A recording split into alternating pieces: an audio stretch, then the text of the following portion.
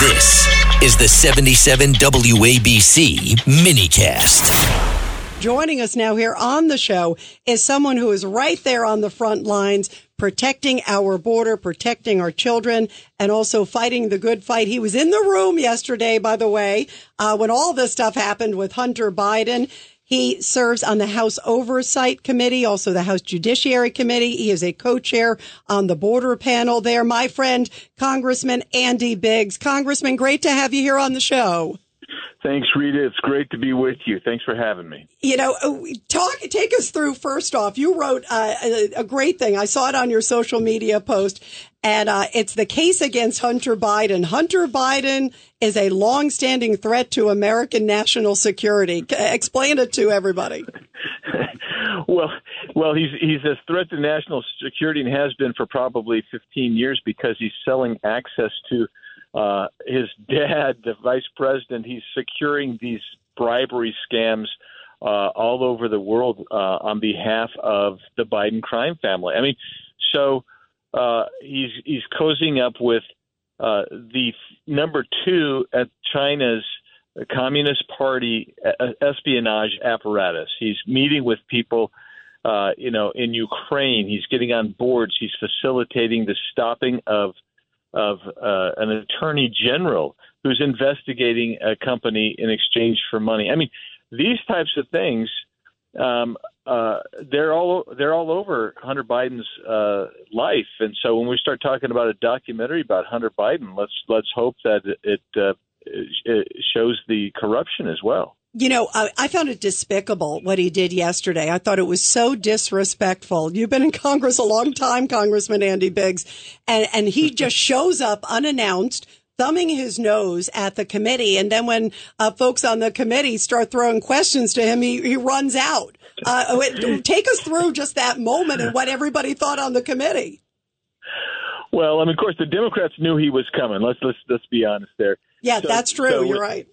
Yeah, so we knew something was weird when Secret Service is scoping out the hearing room before it starts, and then he's popping there. When I come in, he's sitting on that front row with his documentarian and his attorney. Is like, oh boy, this is going to be fun. I hope he's here because when I ask my questions, I know what I'm going to ask him, and I'm going to direct everything to him, which I think he found out when Nancy Mace was our first questioner, and she went right after him. And then he stayed for that and looked really uncomfortable, quite frankly. And then Democrats get a turn, and there's back to Marjorie Taylor Greene, and she goes after him. And then he's fleeing the scene of the crime at that point, because it was the scene of the crime, because that's where he was supposed to come for his deposition and chose not to, which is criminal contempt. Yeah, what's happening with all the criminal contempt? I know it went through both of your committees that you were on. And when is it going to come for a vote? Where is that stand? And will he be found in contempt? And I guess, do you have any faith? Because look what the Democrats did to Steve Bannon and Peter Navarro. Fair is fair. Fair is fair. So we will have a floor vote on it next week. I was hoping we'd have it on tomorrow. I'm told it's not going to happen tomorrow. Things could change, but we'll have a floor vote next week. And then the decision is where you refer it. Do you refer it to the rather hard left Matthew Graves, who's the U.S. attorney in D.C.? Do you refer it to Weiss, who is the special prosecutor, who is already supposedly investigating Hunter Biden? Do you send it to Merrick Garland? All of these have perils to them, but Merrick Garland is an interesting one because Merrick Garland is the guy who's basically instituting and okaying the prosecution of these other guys, and so maybe I think he's kind of put himself in a box. Does that put us in the constitutional crisis of who prosecutes? I wouldn't say it's a constitutional crisis. What the real crisis will be is if we give it to them and they don't prosecute, they should prosecute, or if we actually could proceed to do an internal contempt prosecution, but nothing much would happen there either. The overall crisis, this is just evidence of the overall crisis of a two-tiered system that has been weaponized for political purposes. so that if you're a Democrat and lefty, you're going to be protected. If you're a Republican conservative who supports Donald Trump, you're going to be prosecuted. So I wouldn't say it's the crisis, but I would say it is symptomatic of a crisis. Yeah, and people are just shaking their heads. Everybody, we're talking to Arizona Congressman Andy Biggs. Congressman, I also want to get to the border, too, because you are right there. You are always fighting the good fight to protect our country.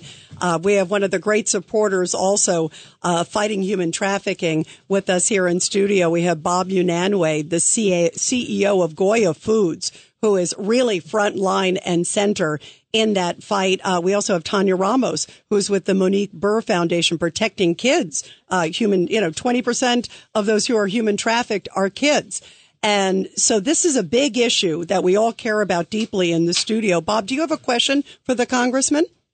Thank you, Congressman. Yes, I saw you guys were at the border at Eagle Pass the other day, and there were no immigrants showing up because whoever's in charge directed them to another location. But, I've been around the world as a Latino myself, and you go to countries, for example, we're in the Dominican Republic, we're in other places. You look at Haiti. There is no welfare system. There's no welfare system throughout Central South America.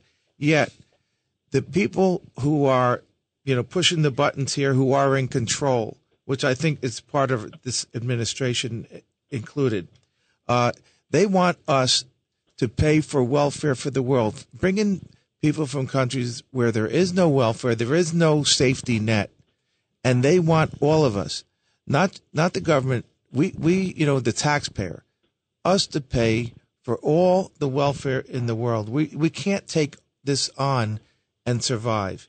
And, I'm at a loss for, understanding how or seeing how quickly this country is unraveling under this administration. And we got to take it back or this country's lost. Your thoughts, Congressman? Yeah, I agree with you, Bob. I think I view us as an existential crisis. There are two crises that are existential right now: our spending level, which is unsustainable, and the border, which is absolutely horrific. We've never seen this in the history of people. We've never seen anything like this. And if you continue with the numbers that we saw last month, if they were to be continued, and right now they're on that pace to continue that, you'd be sitting at about 5 million more new illegal immigrants into the country in the next 12 months. That's unsustainable, and for a lot of reasons. But there has to be the will in Congress to force the Biden administration to bring a halt to it. And it isn't in policy, because there's rules and laws in place now, and there's policy in place now that if it was enforced, you would actually slow this down to a trickle again. But my colleagues in Congress fail to remember that we control the purse strings. That is the check the founders gave us. And we should be telling this administration no more funding for the federal government. We'll go ahead and fund the stuff that we have to fund, such as Medicare, Medicaid, Social Security. There's promises made, but you also could fund the security apparatus. I'm talking about CBP, ICE, TSA, the air traffic controllers, the armed forces, and the vets. You force that, and still you would have a tremendous amount of money, about $1 trillion plus, that you would be saying we're not funding another dime of that until you secure the border. And that's all of that stuff, and that additional trillion is really where the Biden administration wants to live. And so you would incentivize them to actually do something on the border. Until you incentivize enforcement, you can have all the policies in the world, but this is a lawless administration, which gets to your finer point, Bob, and they control every institution in the country right now. And since they're choosing not to follow the law, we're no longer a rule of law country. And so we are in jeopardy. In my opinion, we are in an absolute existential crisis that has to be solved, and Congress has got to have the will. And I'm just going to tell you the truth, Rita and Bob and everybody. I'm not sure that my colleagues have the wherewithal to do what needs to be done to take that bitter medicine to stop what's going on. Yeah, they got to protect the border. Bob, we just have a minute. Keep it real quick if we could, so we can make sure we get to this. Yes, the purse strings are very important, but you have, HHS, you have ORR, the Office of Refugee Resettlement.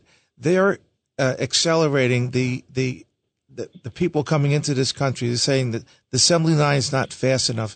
And until we control the purse, yes, but the administration is handling this. They're controlling, they're speeding up, they're controlling who's coming into this country, and I don't think the purse strings are going to be able to do that. It's just bad management and evil, in my opinion. Yeah, it has to be. In other words, your point, Bob, too, is also that the money that's coming in, it can't be we talk to border agents all the time. They don't want to be babysitters. They don't want to be quick processors. Congressman, real quick final thoughts from you. Yeah, look, we have to push as hard as we possibly can, Rita. Otherwise, it's lost. We Absolutely. have to do it right now. Right now. Well, we appreciate you so much. Arizona Congressman Andy Biggs, always fighting the great fight. Thank you for joining us on such an important day, Congressman. We appreciate you so much. Thank you. It's a pleasure being with you. Thanks. Thank you so much.